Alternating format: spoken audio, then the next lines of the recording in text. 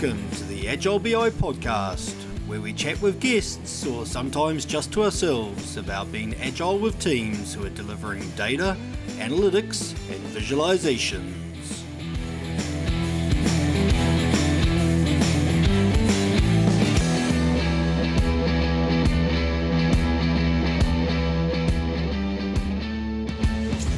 Welcome to another Agile BI podcast. I'm Shane Gibson. I'm Blair Tempero. And I'm Pete Tansey. Hey Pete, well welcome, thanks for joining us. For those who don't know you, you're typically called Agile Pete here in Wellington. It's one of probably what I think is one of the strongest Agile brands for an individual in Wellington for a long time. And I think I met you many years ago, probably 5 or 6 years ago, when I started my beginning of my journey into the world of Agile, where we kind of, if you remember, we engaged you into a consulting company that I founded and was running, to really start off our journey of what the hell is this thing called Agile? Is it really a religion with a bunch of hairy-fairy hippies going around? And you helped us kind of start off with the basics and grow into that. And for me, you know, it kind of started off my career as moving into that coaching space for data and analytics teams to help them kind of adopt an Agile mindset and patterns. What we tend to do when we have a chat to somebody on the show, we kind of say, look, give us a bit of background, tell us the story of where you started and how you got to where you are today. Hey, thanks Shane. I think that engagement 5 or 6 years ago was one of my first exposures to BI and data and the specifics associated with that. And if I remember, it was quite an eventful training session. There was a lot of skeptics. You might have even been one yourself at that stage. I think I was, yes.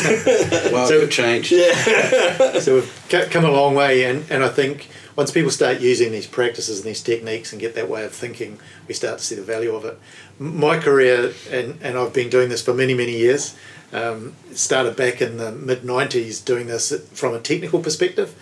I didn't even know it was called Agile then. It was just a style of working that resulted from frustrations at the traditional ways of working. And we experimented with lots and lots of different things. Didn't even know that was an Agile technique at that particular point. So over the years though, as the different frameworks have come on board, we've adopted them, we've tried them, and we've found what works for us and what hasn't. So for the last probably 15, 18 years, I've been really fortunate in just working in the Agile space. I haven't worked on any traditional projects as such. So went from doing development work and working with development team, working in vendor organisations, using Agile and RFP style projects, which were quite hard, to the extent I remember on one of them what we were working on, we wanted to introduce some developers to the project early on so we could validate our architecture, and they said, no, you can't charge us for programmers until we've got the architecture signed off. So we actually charged them at architect rates, built a sample architecture, actually got the people that were coming into QA us, and they were blown away that we could actually demonstrate a working version of our architecture. So that was kind of some of the smoke and mirrors we had to use in the early days to actually use these techniques. I think one of the things we learnt in those days was that one of the challenges is when you give someone the option to look at the product that you're building and give you feedback, they actually want to change your mind. And in those days, we didn't make a lot of money using these techniques because we didn't manage the expectation that if you want to change your mind, you've either got to drop something or you've got to pay more. So the big learning for me in my early years was trading scope is key in this space. One of the principles behind it, of course, is we want to deliver on time and on budget. So we don't actually have to go back and ask for more money until we've successfully delivered something. And it's that pulling that lever around trading scope. I digress a little bit anyway. Bit of background, probably for the last 8 or 10 years, we've been running our own Agile coaching and training company. And I thought one of the things we might talk about, having been based in the Wellington market for most of my career, is some of the changes that I've seen and the adoption patterns that I've seen as we've worked our way through. I moved into took on the role of coaching probably in around about 2004, 2005, more by default. It just so happened I seemed to know more than anyone else that was on the team. And I think there was a passion as well. So I think if you're going to move into the space, if anyone's listening that is looking to be a coach or a scrum master, you've got to have a passion for people and a passion for making their environment better. Yeah. And often that will manifest through better process. But I think if you've got high empathy for people, and I see coaches at two ends of a spectrum, one's people coaches and the other's process coaches. And I think you need the combination of both to be successful, or in your team of coaches, you need both those skills. Where was I going? So started off in this role, and when I first got engaged, I was more or less coming in to help a specific team and what we'd call perhaps a scrum master today. And as the team became successful, I'd get involved in other teams in the organisation. What I found though was I couldn't do everything, and it was a real struggle in those days because I had significant gaps in the areas that needed help. Like I knew some stuff about technical, I knew some stuff about product ownership, I knew some stuff about Scrum Mastery. Pretty much had little empathy for management though, and almost thought that management were the problem. I think what I've seen is over the recent times is, or perhaps over the last 10 years, the need to have multiple coaches and do peer coaching when you go in, so that if you're going to be successful helping a group of teams or an organisation, you've got to have a multiple set of skills that you cover. Any coach can go in and help and it will make a difference, but if we're going to make it lasting, there's a whole lot of points that we've actually got to tackle. So one of the areas that I looked at was, how can I don't want to be specialist in all these areas, and I've found that my passion has become moving up the chain into the leadership space, which is probably something we ignored in the earlier years, and helping leaders understand what's in it for them. I think moving to an agile way of working is like any change initiative. It's painful for some people. Some people embrace change, some people resist it. Often people say, I think it's a good idea. I hope they change soon. I'm not going to change, basically, is the implication. So helping people find out what's in it for them. And leaders are used to operating in a particular way. They've got to that position because they're capable and competent in doing those things.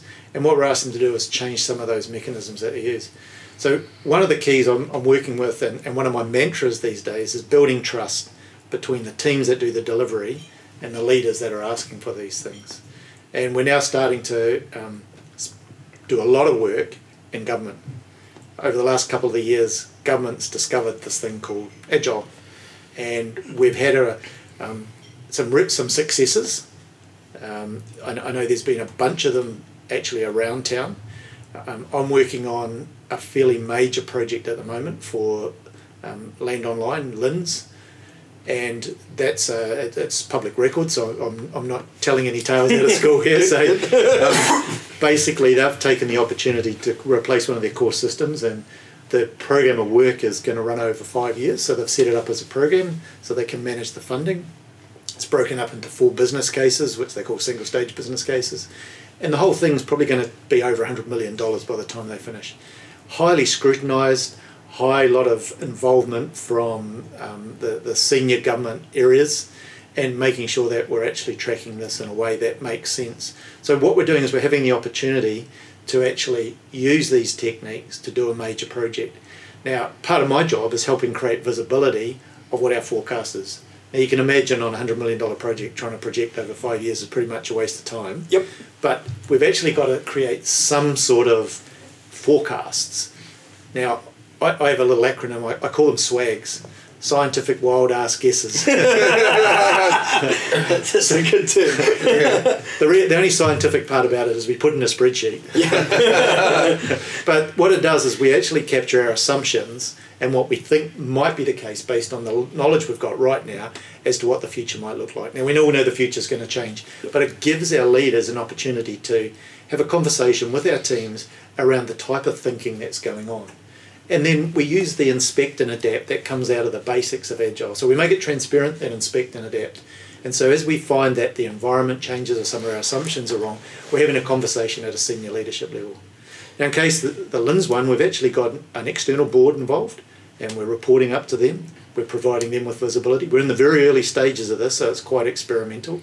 And we'll be under a lot of scrutiny. So maybe in 6 months' time I can come back and tell you how we've got on. Yeah, I'd love to hear when you go through your first major iteration of those future promises. You know, so when you've done your swag and you've presented it, and it'd be interesting to see whether the board move into traffic lighting, right? You know, are you green on the swag? Are you orange or are you red? And as you said, you've had a big guess up front. And obviously it sounds like you've done that guess quickly, so you haven't over-invested in planning, down to things that actually you can't plan for yet. But obviously at some stage you're going to get a variation in terms of what you guessed. You're going to get some of those assumptions validated or not, and you're going to have to go back and go, right, here's Swag version 1, here's Swag version 1.1, and it's different. And that conversation would be quite interesting at that level, wouldn't it? Because they're probably used to, like I said, traffic light reporting of what you said you would do. So I think when we look at this, we need to look at the planning horizons that we've got. Right. So our planning horizons are daily for our daily stand-up, and for a sprint we're operating 2-week sprints, completely team related. And then we start to transition and we start looking at, on this program we're using things called program increments, which are 3 months long. Mm-hmm. It starts to give us a governance or a management interest in that sort of forecasting, what do I call them, timeline. Yep. And then for us we've got what we call a tranche, which will run somewhere around about a year. And then we've got the overall business case, or the total program that's being funded, of about 5 years. So we've got these different levels of granularity that we're using for our forecasting. And what we're trying to do is make sure that we don't try and get down to too much detail too early. So there's a lot of detail today on what we're doing today. There's a lot of detail for our current sprint for the next few days. There's not so much detail for our current increment. And there's not as much detail or level of detail, but we've lined up when we expect to deliver things to the business, so we can start managing expectations, and as that changes we can start feeding back on that. So when you look at those, so I think you said there's 4 horizons, that you're looking at, 4 different levels of horizon, with obviously less and less detail as you get higher, as you should. How do you frame those up? So, when we talk about today, it's what I'm working on today. When we talk about an iteration or a sprint, typically it's at, a user story type of lever, which is decomposed down. To the next horizon, are you at a feature or an epic, and are the epics told in the way of a user story, and then you get to a 1 year horizon? Is that a product or a outcome? The language isn't actually defined yet. So, right. So this is part of what we're going through. So our first increment that we're just going through has been what we call mobilization. It's actually building our muscle memory, getting our capability and our capacity on board, and building some stuff to prove our process, to prove our technology, but our delivery technology from a developer and a test perspective. Then we've got to start thinking about what we're calling things. Are we calling them products? Are we calling them services? Basically what we're doing is we're trying to use the language of the business in terms of what the business value, which might differ from business to business. So that's one of the little things that we're going through at the moment. So as we start to forecast, the further out we get, the more outcome or benefit based is the view of what we're trying to deliver.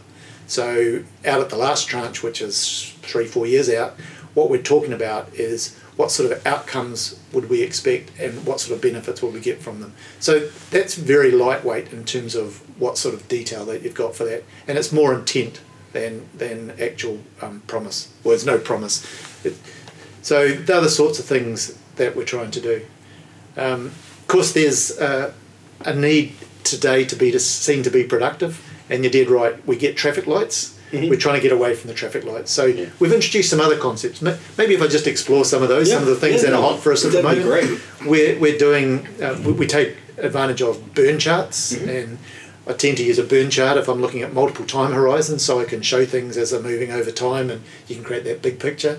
We're using things like burn down charts to focus on single time horizons, so we've got a particular date we've got to hit and it creates a focus. We're using concepts like story mapping to create visual pictures of what it is we're changing in the business. And we've introduced a thing called a governance story map, which is a very high level view of our end-to-end value stream that creates a conversation on a tabletop sort of thing. So people on our board can talk to team members and we all have the same conversation. But key to all this succeeding is that we stay in the business domain, we stay in the business language space.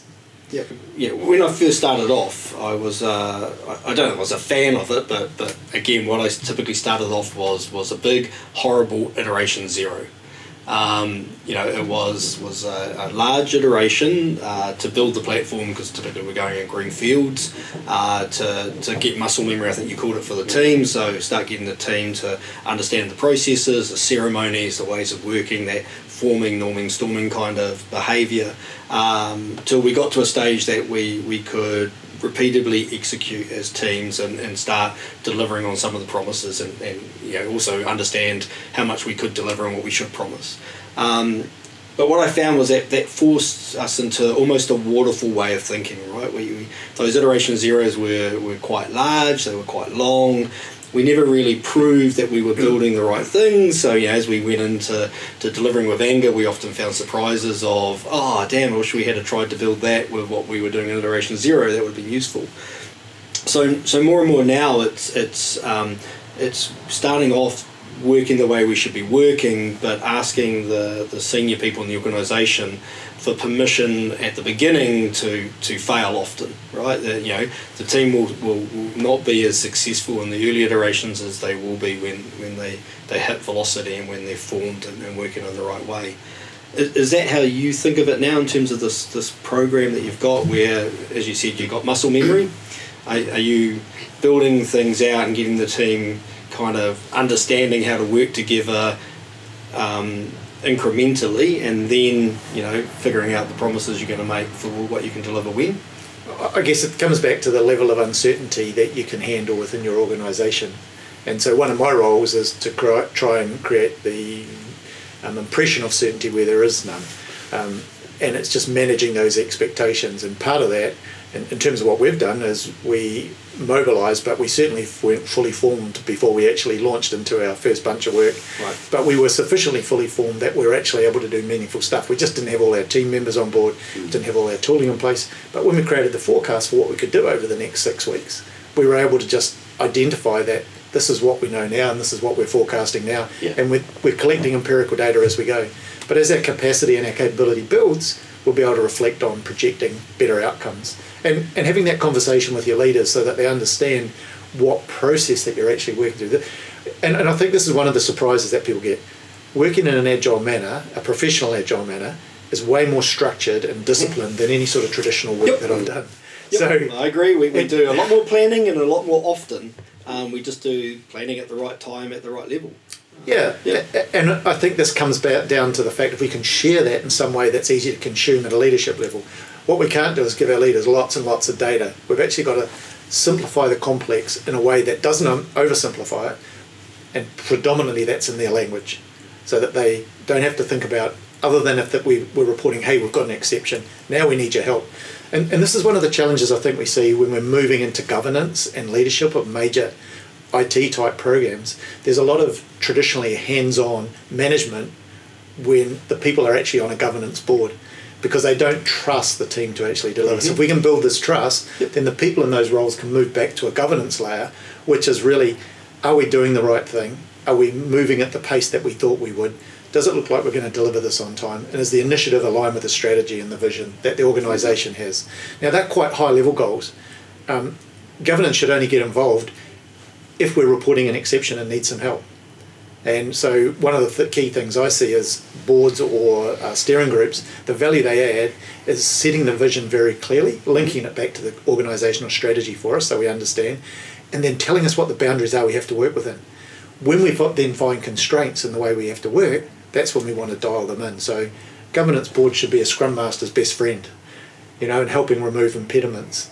But the scale of things, often our Scrum Masters today are working down at a team level. Yep. And that if we go back to Scrum, where Scrum Mastery came from, they talk about being a coach for the organisation. But most of our Scrum Masters today are team-based, and they don't often get the opportunity to go up through the organisation. Yeah, that's very much the product owner in our scenario. So do you have product owners that, or do you report directly to the board? How does it work? So I'm engaged at an SRO level, which is Senior Responsible Officer, in terms of the kind of, the Prince 2 terminology. It's Managing Successful Programs, MSP. I think what we're trying to do, we've still got elements of traditional program structure. This is a big program, a lot of people involved, but we are having the concept of a product manager and product owners to help us scale, and that product manager and more is owning that reporting. Right. Yeah. We have multiple roles. I guess when I talk about Scrum Masters, I'm more looking at it from an impediment perspective and organisational things that are systemic in the organisation that we need leaders to help us with, because as a program or a project team, we can't change that. In terms of our product owner, we want them to own the direction and the interpretation of the strategy and be connected at that governance level, not have program or project managers between them and the governance. Yeah, and look, I think that's one I struggle with at the moment as I move into more and more companies where I'm helping them, where they're taking a transformational approach. So they want to change the way they work across the entire organisation. So I'm not going in and helping, I'm typically going and helping an individual team to begin with, but that's part of a bigger organisational change. And so the conversation I have with them on a regular basis is, if we're going to change the way you work, then, and we're using Scrum, if that's the framework that you've decided, then Scrum Masters are a permanent role in your organisation. Couldn't agree more. Yeah. It's not a contract role, it's not a project, right? It's a way of working, and we need to do that. And so often they won't, they don't hire in experienced Scrum Masters. They somebody who's interested in that role joins the team and learns with the team how to do that role, which is great because they're growing, they're engaged, they love it, and they build a capability within the organisation. But those Scrum Masters aren't at a level that I would call a coach. They're learning, they're not experienced. So then you've got the Agile coach kind of role, and where does that sit? And so I struggle with that a little bit. And then if I think about transformational change to the organisation, we used to have a PMO when we were more Prince or PMP based, and so what I'm kind of saying to the organisations is now what you need is more of a coaching circle, centre of excellence for coaching, whatever you want to call it, but you need to build experienced coach in your organisation that when a new team wants to form, they can go in and help. So who used to do that? In a traditional organisation, whose responsibility was it for that? HR. Normally delegated to the PMO because they. Yeah. So what I'm saying to organisations these days, because I'm very sceptical of organisational transformations, and the ones you read about at the moment are Big Bang type, and you go, well, that doesn't seem too agile to me. There's going to be a lot of pain here. And they're IT driven, right? They're normally a system change that happens to be couched under a transformation project. Potentially, yeah. So there's some organisations that are succeeding, but they don't tend to do it as a Big Bang. Where I'm coming back to though is, where should your coaches be based if you've got a traditional organisation already? And I work with PMOs and I say, you girls and guys should actually be leading this charge, not the gatekeepers on the charge. You should actually be out there being proactive. You should be getting the coaches in to help the teams, and you should be understanding what it is that this way of working delivers in terms of reporting, because often the PMOs are the ones that are summarising things up to a higher level. And so instead of the team having to translate it, we did a lot of work at ACC where we gave some basic training to the project coordinators. And the response that came back was amazing from them, because all of a sudden they understood the way that the teams are working, and they were able to translate, because project coordinators do a lot of that work and bring that information together. They do. And so we put a lot of work in and a lot of emphasis around that. We also have done a lot of training with people like procurement and HR and legal, finance and policy, all around the way you support agile initiatives, because often they're seen as gatekeepers that stop rogue projects from inflicting harm on the organisation. And we have a little metaphor. We call them the sharks in the traditional world because they swim around our agile island. and if we're trying to venture off the island, they're there to inspect and adapt us or eat us. But what we want to do is turn them into dolphins. Right. We actually, and this is one of the roles of the Scrum Masters, is actually get out and socialise with those people, because if we can engage them early in the process, they can tell us their expectations. We just got to add the work that they need to our backlog to make sure it gets done. But often in working with us, they go, actually, we don't need that stuff anymore because you're mitigating those risks that we were trying to prevent by using this way of working, now that we understand how you're working.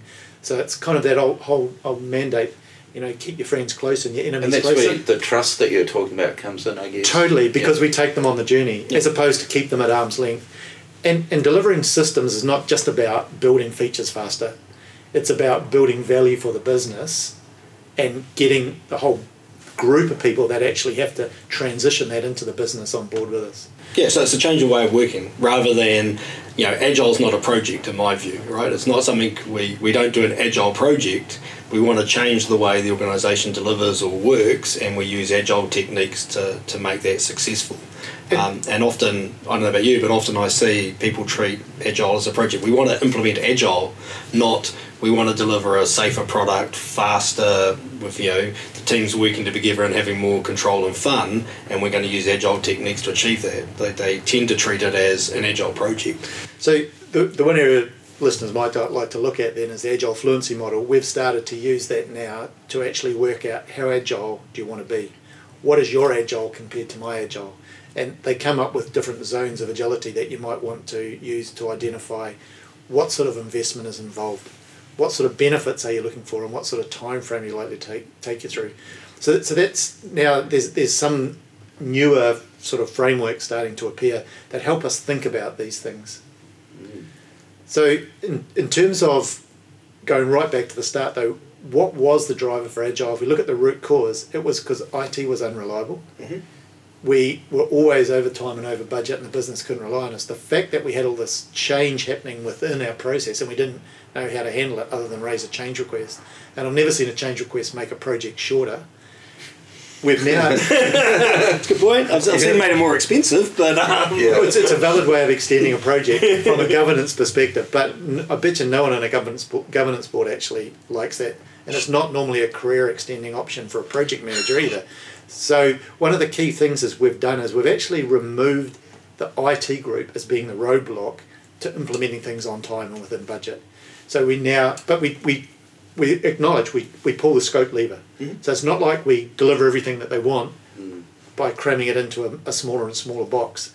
So what we've actually done now is we're able to start exploring with the business. If you can rely on us to deliver, why don't you come and join us? Because you can actually now grab hold of the steering wheel. Yeah. You can actually set this off in the direction, and you've got an engine for delivering that's going to work closely with you, that'll give you what you want, and you can change your mind on the way.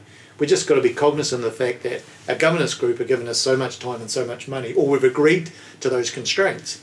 We've just got to deliver something of value to the business in that time frame. And that kind of brings in the importance of that product owner role. So we've all struggled with having commitment from the business groups that are looking for the value to commit a person as the product owner to help drive those trade-off decisions, drive the priority, answer the questions quickly enough for the team to deliver. And what I found is if I'm joining a team and I'm coaching the team on delivery, and say we're bringing in somebody new that we're kind of coaching as a Scrum Master, I have absolutely no capacity to go out and coach the product owners. I just, I can't focus enough on one group to help them to the level that I need to, and do that second group of people will help them. And then if we talk about the executives, then I definitely don't have time to explain to them how their behaviour needs to change, how they can't come in over the top on a Tuesday morning with an emergency thing for the whole team to do, because the team just drop everything to do what the boss said, and of course don't meet any of the commitments or promises. So they need to change their behaviour over time, which is always a big challenge. So one of the things that I know that you've been working on for a long time is this idea of when you've got a large change happening into an organisation, so probably more of that program level that you're talking about, how do you get more than one coach to come in and work as a team of coaches to help, somebody being there at the right time to help the teams understand where they can improve and what they might be able to do to change and do things a little bit better. So how did you come to that model? What was kind of the trigger? I think the issue was, as we started to try and scale things within the organisation and went outside just IT and realised that the value here is in engaging with our business that are requesting this service, you hit the nail on the head. Basically, the secret sauce at the team level is having good product ownership. That's a maker or breaker in the Agile world. One of the very first projects I did for a big government department, we had a surrogate product owner, and we built an amazingly technically sound product that had no defects on release. The problem was the organisation had been so used to having defects that they really didn't get involved until they started accepting it. User acceptance testing. The cycle from when it was so purported to be done to when it actually got released could be 6 to 9 months after. And they'd get involved then. Now, it shocked them, and it turned out that what we'd built was actually not what they wanted. Mm-hmm. But it worked. It worked perfectly. So to avoid that, we became very conscious. I then started working with a product ownership coach, and we started partnering up on doing things, and mine was team level and making sure the team was working a little bit like your own.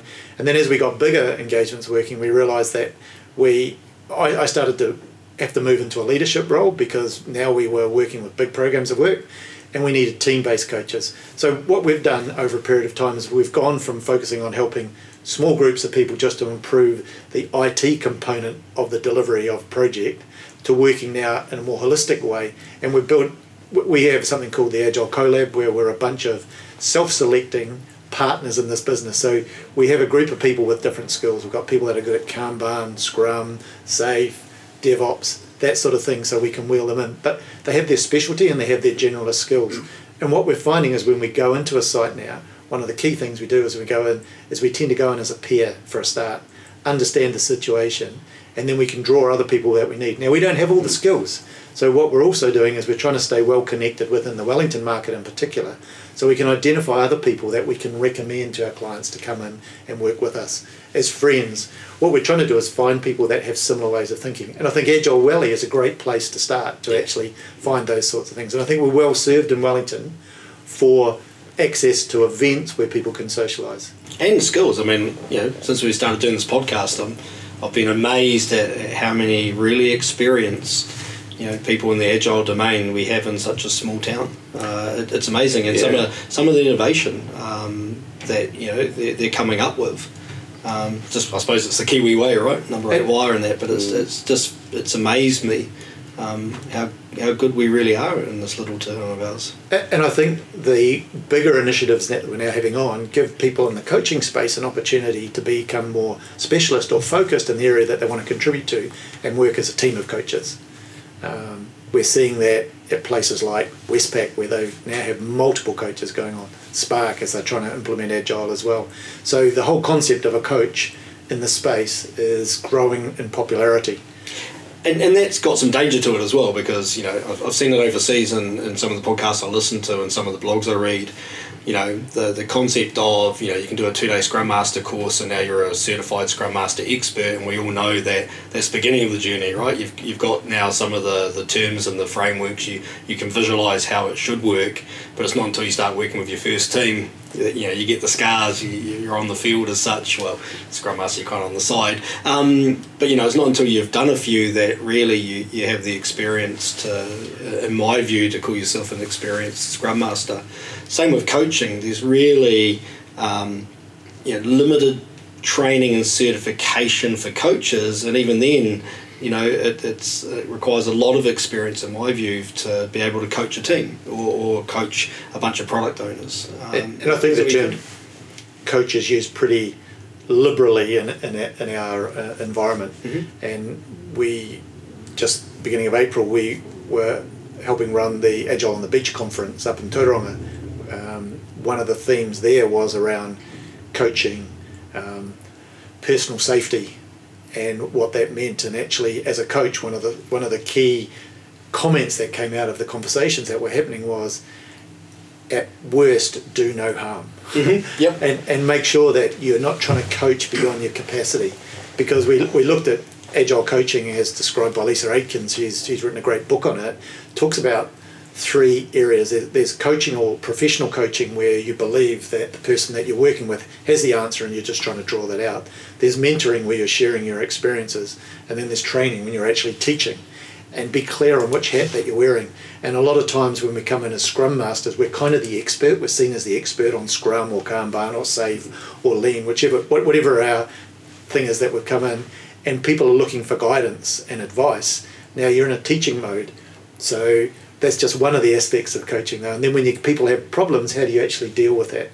And a lot of the success of teams is only a little bit to do with the frameworks that they're going to use. It's a lot to do with how they work together, and building that team culture. And probably most of the people that call themselves coaches don't have a lot of exposure in actually doing that.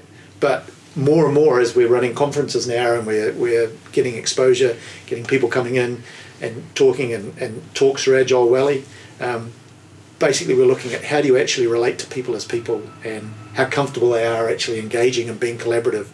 How confident are we to be vulnerable to others, and how accepting are we of vulnerability? And this is the touchy-feely stuff of the people end of the coaching side. And when I started my career, it was all about the process, all about which framework were you going to use. That was the silver bullet. Yep. And we're becoming way more involved in actually optimising the skills of the whole person that we've got on our team now, and finding what makes them tick and how they best fit into a team. Yeah, that's great. Yeah, I agree with you. I mean, for me, it's about being there at the right time to make some suggestions that may help that team get better. And you know, again, early on, it was I had the theory I suppose most people when they start out, which is there's a bunch of patterns that you can apply repeatably with any team at any time. And for me now, it's about there's a bunch of patterns that team might decide to adopt that might help them get there a little bit faster or a little bit safer. But not every team will adopt those patterns for the right reasons. They'll go and they'll come up with their own patterns, or they'll try it and that pattern just doesn't work for them, and that's okay. You know, you're just there to accelerate them a little bit more than if you weren't there. And for me, that's what it's about. But it took a long time to back off from the command of this has worked every other time I've seen a team try it. To hey, I've seen other teams do this and it seemed to work, and this is kind of what they did, and this is how I can describe it to you, and this is kind of how we would use it. What do you think? Should we have a go? And see what happens. Being agile. Yeah, and then for me, the buzz is, I had one yesterday, I've been away overseas for a couple of weeks, and so one of the teams I'm coaching, ran their first 2-day kind of session where they did the demo day and did their retro and did their planning for a new product they're going to go to deliver. And so they sent me the kind of deck for the scope of the new product, and they picked some of those patterns up, and it's great because now I can just read it and I'm like, cool, I get what the vision and the scope of this next couple of iterations are. It's worked for them, but that was their choice to adopt it. It was like, again, this seems to work. Do you want to have a go? And they went, yeah, let's give it a go. And then they went, no, good, it's solved that problem, right? We can engage earlier with the product owner, have an idea of what the scope might be over the next couple of iterations. It's not till we deep dive and we'll find a bit more about it, but we've got at least a boundary to discuss at the beginning, and it's been valuable. And I think one of the things when you join a team as a coach is understanding what they want from you. Sometimes when you go in with your trainer hat on, you might be having to propose a process or a structure, and that's always highly risky, and there has to be quite a bit of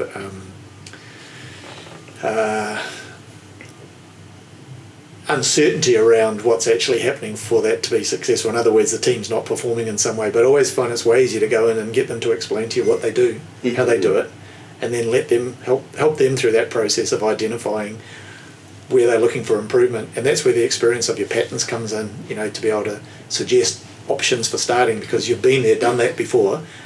I've seen this work in other organisations. It may or may not work for you, but it's probably a good place to start. If you don't have a better idea. Yeah, and if it doesn't work, then what's your idea for the thing that might with your organisation, with what you're trying to achieve?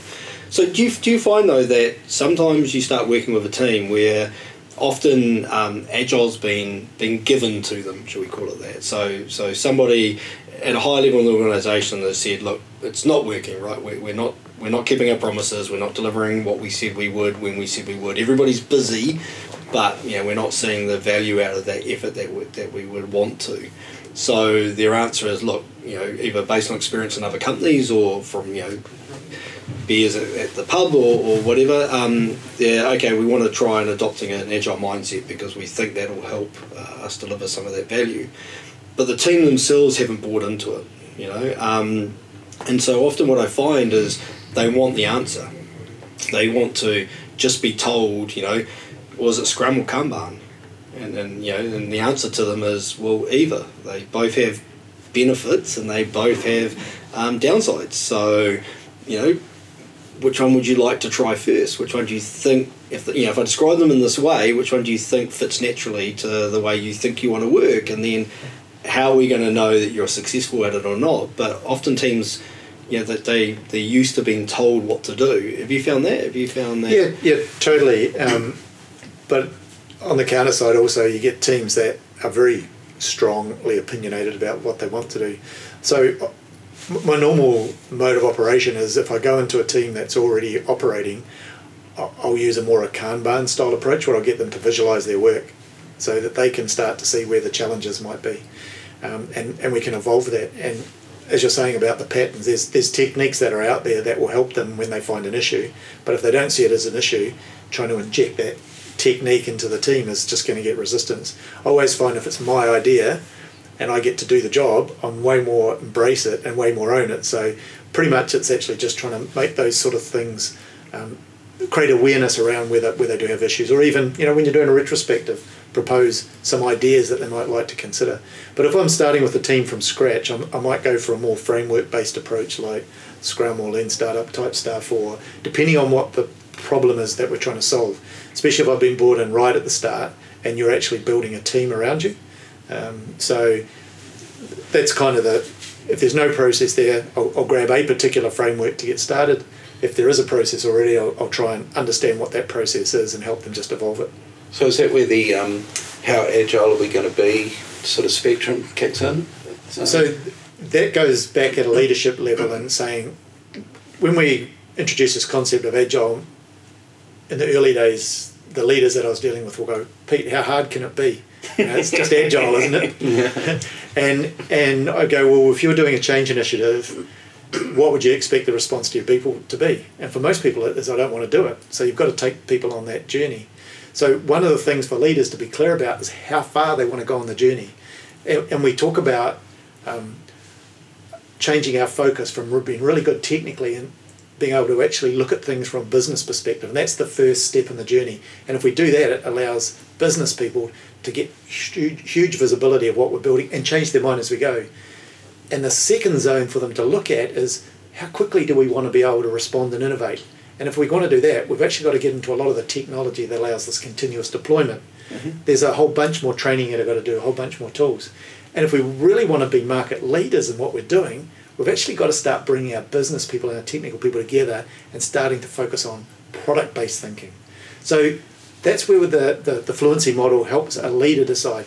Then once we've got the leadership aspirations in place, we can start to talk to teams about where the organisation wants to go, some of the techniques at a framework level, sort of it's raising up your patterns up into the framework, because they're just patterns in their own right, and say, hey, do you think this would be a good starting point if we want to move more quickly? Should we actually start looking at this, given the leadership direction that we've got? But most organisations I've worked with previously, they just say, we want to be agile. Mm-hmm. The intent of the leadership is we want to be product based, want to be all those great things that we read in the media and McKinsey tells us about and Gartner and those sorts of guys.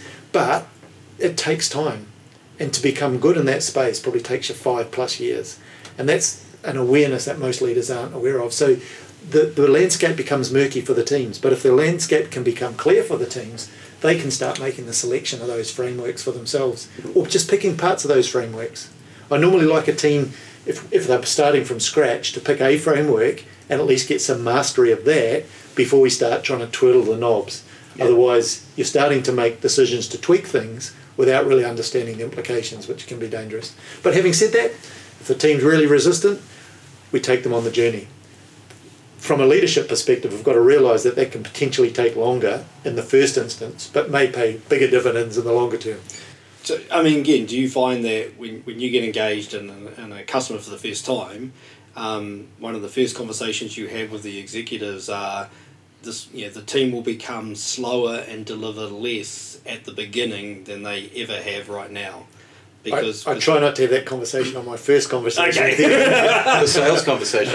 But do you have it early? Because often people have they have this perception that this agile thing's gonna in a couple of weeks the team are going to be delivering twice as much with 100% quality on day one, and that's not true. In my experience, the team kind of break to begin with. They lose a lot of the we're changing the way they behave. So the stuff they were used to, they have to unlearn, and therefore what they deliver in the beginning is less than they've ever delivered, and then they build up to delivering more than they've ever delivered in a better way.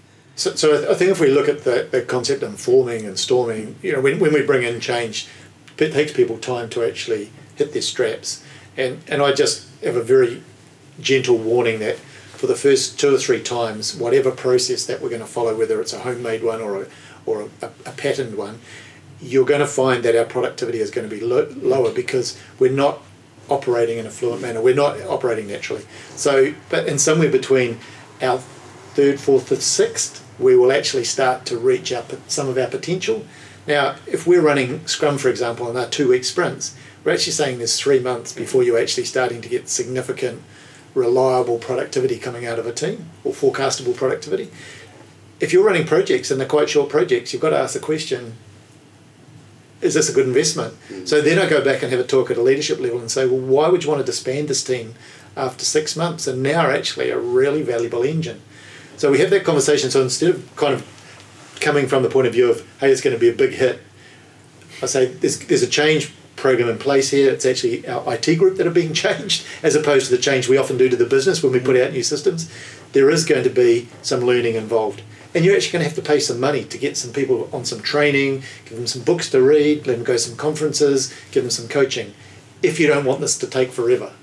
So where's your benefit horizon that you're looking for as a leader in terms of your return on that investment? Teams that we don't provide the coaching for or the training, we know they just wander all over the place. Mm-hmm. And they always disappoint, not only from a leadership perspective, but as a team member, you get frustrated. And in most cases, you go back to what you've done. Well, it's even worse than that in my experience, because you go back to what you've done and then you use those famous words, we tried Agile, we did stand-ups, and it didn't work. So, it's even worse than not trying, because, they believe they've been through the process and it didn't work, and therefore all the Agile myths have come to roost, and they're even less open to doing or starting that Agile journey in the future. Yeah, and I'd be like that as well if you dealt to me like that. So, and I deal with teams that have been in that situation, and it then becomes a case of forget the frameworks and the patterns. You just got to build some trust within the team and actually understand where they're coming from. And I think this is the value of coaching, and where a lot of our coaches are going now, they focus on the people side of it. Someone called them soft skills versus hard skills at our conference, and there was a big, they're not soft skills, they're actually important skills, you're undermining them. And I go, you're dead right. These are the skills now that we're actually trying to get our coaches more cognizant of, more skilled in, and the framework stuff, it's pretty well known now. We've got lots of people that can do that. Now if we want to get hyper-performing teams, we've got to find ways of actually creating teams of people. And the fluency model that we talk about, the Agile fluency model that we use for a lot of this framing of the thinking about the investment of moving into the Agile space, focuses on team-based fluency. That Agile is a team game, a little bit like sports teams. And to play the game at pace, the people have actually got to be cross-functional, they've got to be able to cover each other, and they've got to know what each other's doing. We've got to be able to respond without thinking in a positive way. Yep. Yeah, and that just takes time. I mean, I don't know, if I had to do it soft versus hard, I'd say that actually those are the hard skills. They are the hard skills, you're dead right. Coming from an IT background, the process stuff is, you see a pattern for a process, you can apply it. The engagement with the people and the nurturing is often the hard part, because it's something that we're often not taught. And we're doing a lot more work now with business-related activities where there is no awareness of some of the hard type of practices that we use in IT. And, what does technical debt mean? What's continuous integration and deployment mean if you're in a business-type world where those tools aren't relevant? And you can draw parallels, but you've now got to start thinking in terms of how people are working together and what their products are, or what's the stuff that they're producing as part of this. But all the skills that we've got, we can transfer, but we've just got to take a different mindset about it. And I think, just one of the things I picked up all the way through this conversation is, we know that when we have a delivery team, we have to get them to form as a team. What you're also saying, I think, is when we go into larger organisations that want to change the way they're working for more than just one team, actually the coaches have to form a team. And you have to trust the other coaches, and you have to have, typically I'm assuming, have worked together before to understand how each of you work and where your specialty is and what your T skills are, and when it's like, actually, my coaching colleague over there is a lot more experienced in coaching product owners, so let's get them engaged because they're going to give you a much better answer or helping hand than I will right now, and so therefore the coaches have to become a team. Totally, and you have to be on the same page as coaches, because if you're giving a different message, it's going to create confusion. You can have differences of opinion, but you've got to have consistent messaging of what actually goes out, so that the team, until they become confident and capable, are being supported in a way that doesn't cause any more confusion than the change that they're going through right now. And something to think about there is, if you're going to get teams with training, the people that do the training, whoever the coaches are, it either should be them or those coaches should be on that training. Now you say, why would your coaches need to go on training? To hear the messaging. To make sure that if you're using professional trainers to deliver your training, the messaging that they're using is the same as the coaches are going to use. And those coaches should be talking to those trainers before they deliver, because there may be some personalisation of the language that's required. Not the frameworks or that sort of stuff, but what does it mean within that organisation? And I don't mean customising courses, but just the way we actually talk about it. Is there something from the organisation that we're working in that we want to overlay into the training, such that we've got consistency of values or purpose or something along those lines? No, that's a good point. That's one that I hadn't thought about before. Well, I've often found I've come in after the organisation's done the training, because it's good to have people train, creates awareness, but if it's going to be more than just knowledge acquisition and we want to be able to apply it, then what we've got to make sure is when we come back into the workplace, the people that are supporting the application of that knowledge that you've just got are on the same wavelength. Because if we're talking a whole bunch of language on one side and the coach comes back and is talking with different words meaning the same thing, the poor old team members have to try and translate that. Yeah, we need an agile babblefish, right? Where like Striker's Guide to the Galaxy, you stick it in your ear and it's like, okay, I've been on the Agile Pete's Collab course, right, excellent, yeah, okay, these are the words I need to use. Exactly. And one of the things we do is try and make Scrum Masters or whoever the leaders are, tech leads, if that's what they're, even if they know the Agile stuff, we get them to come on our courses. And the idea is we say, come on the course for free and be the champion. Help us with the delivery of the training course to make sure that your team members that you're going to be working with tomorrow, when you go back and work, are tuned in, so they can go back and apply this stuff straight away. And this is getting context-based training without having to go the expense of customised training. No, that's something that I hadn't thought about, but definitely well in the future. Excellent. All right. Well, look, I think we're about good on time. Thanks for coming along. It's lovely to share. Thank you very much. Conversation. Yeah, I think. Thanks, as I think we knew right at the beginning, we could go on for hours, and we'll probably definitely get you back in 6 months at least to talk about how you manage those time horizons. But if not, a bit earlier around that governance, around that executive governance, and how do we apply governance across scaling the agile stuff without moving into more of a waterfall project management and over the top reporting structures that I typically see. So. If you're up to it, we'd love to get I'd love back to, and we will. I have a passion to change the way we fund things out of government and change the value that we deliver in government-based projects, which is beneficial for all of us. And my challenge is actually to start working at a treasury level, and those guys are already thinking along these lines, and just authorising the projects that we've been working on. But it's actually getting them to start driving it. It's a little bit like putting the coaches back into the PMO. These people that are driving the investment decisions, getting those investments decisions focused around agility.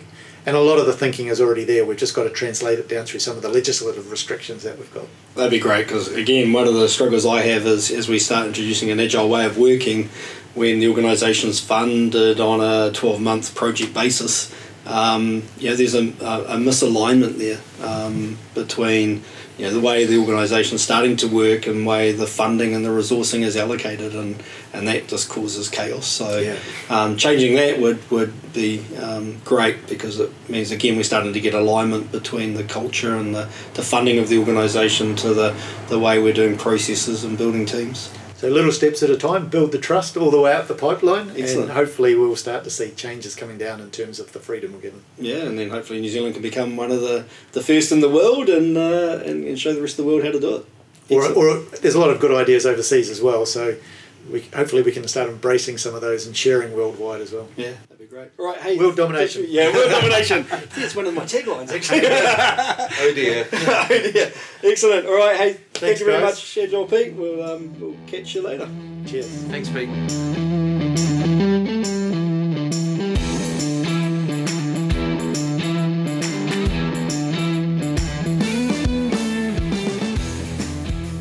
You've been listening to another podcast from Blair and Shane, where we discuss all things Agile BI.